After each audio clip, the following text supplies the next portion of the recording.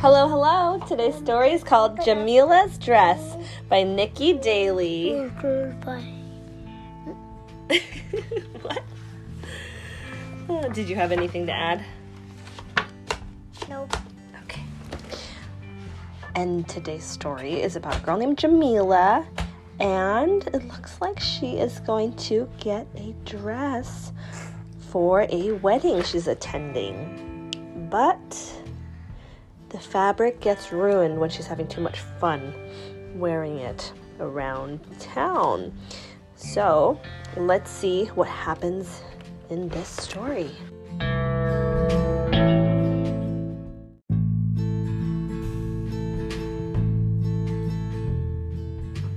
Mama was very pleased with the new material she found at Menandi's.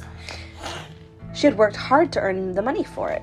"It's beautiful," said Jamela, stroking the crisp new material. "Yes, it's beautiful. It costs a lot of money, but I need something special to wear for Thelma's wedding," said Mama. Jamela helped Mama wash the stiffness out of the new material. Together, they hung it up to dry. "I'll look after it, Mama," said Jamela. "Thank you," said Mama. "Just make sure Taxi's their dog, doesn't jump up and dirty my material."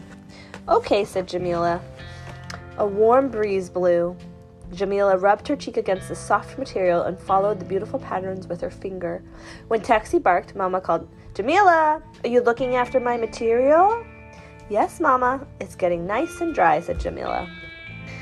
Dreamily, Jamela swayed between the folds of material as they flapped and wrapped around into a dress. When Mama heard nothing going on, she called, "Are you looking after my material, Jamela?" There was no answer. Down the road went Jamela, proud as a peacock, to show Thelma her beautiful dress for the wedding. She's dragging it through town. Even her dog is under it. She passed Miss Dial's hairdressers and the snack pack grocery. This is like how you drag your blanket around the house, Holden. "Hi, beautiful," called old Greasy Hands, who was fixing up Thelma's car. Children sang, "Quila Jamela, African Queen." Taxi barked, and Mrs. Zeebe's chicken went wild. Then a boy on a bicycle, who wasn't looking where he was going, went skidding all over Mama's dress material. Uh-oh. What a show! And there's chickens here, too. Chickens are all over it, and the dog's biting at it. In his photo studio, Archie heard the commotion. He ran out, clutching his special camera, and shouted, "Hold it, Jamela!" He's taking a picture. So Jamela posed, the children pushed in, Taxi pushed in, Mrs. Zeebe and her chickens pushed in, and the boy on the bicycle just squeezed in. They all smiled. Click. Take a picture. But when Thelma saw Jamela, she scolded, "Hi, Jamela, your mama's going to be very upset with you when she sees what you've done with her material." And Mama was so upset she couldn't even look at Jamela. She just looked at the dirty, torn material and said sadly, "What am I going to wear for the wedding?" Everyone felt sorry for Mama and cross with Jamela. Even Jamela was cross with Jamela. She hadn't meant to ruin Mama's material. It just happened. A few days later, Archie saw Jamela coming down the road without her usual smile. He called, "Hey, Jamela, why so sad? Come see the good news."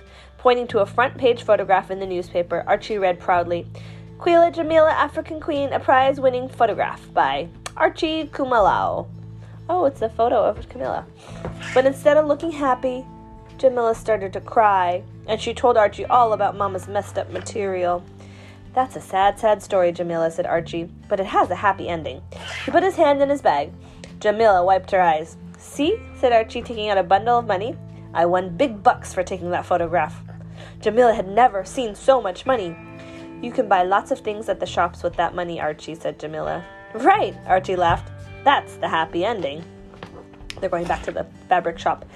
In the afternoon, Archie arrived carrying a gift for Jamela's mama. "What is it, Archie?" Mama asked in surprise. "Open it, Mama, open it," cried Jamela. Mama unwrapped the parcel. Inside was a beautiful piece of material from Menandi's, just like the first piece. Jamela jumped up and down.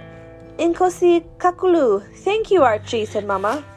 "No, you must thank Quila Jamela, African Queen," said Archie, holding up his prize-winning photograph. When Mama saw it, she gave Jamela a big hug. After Archie had gone, Jamela helped Mama wash the material and hang it up to dry. "It's the most beautiful material in the world," said Jamela. Mama just smiled. They sang songs as they watched the feathery patterns dance in the warm breeze. Then Mama and Jamila played a hand-clapping game for a while. "Let's do teapots, Mama," cried Jamila. So Jamila taught Mama to do a little song about a teapot and with a spout. They dipped and tipped, and the tea poured out. When they stopped, the material felt warm and dry. So Mama showed Jamila how to fold it, just as she had learned to do it when she was a little girl. That evening, Mama cut and sewed until she had her special dress to wear to Thelma's wedding. When she had finished, there was a piece of material left. Mama measured it with her eye, this way and that way. Then she looked at sleeping Jamila and smiled. The hands of the clock passed midnight, and Mama was still hard at work. Every now and then, she sang softly to herself, "Quila Jamila, African Queen." Next day at the wedding, Thelma looked radiant. Mama looked lovely. And when Archie said, "Smile, everyone," guess who had the biggest smile? Jamila. Look, and Jamila's got a matching dress. Her mama used the leftover fabric and made a dress just like hers, which is so nice. And the answer is Quila Jamila, African Queen. That's who. And that is the end.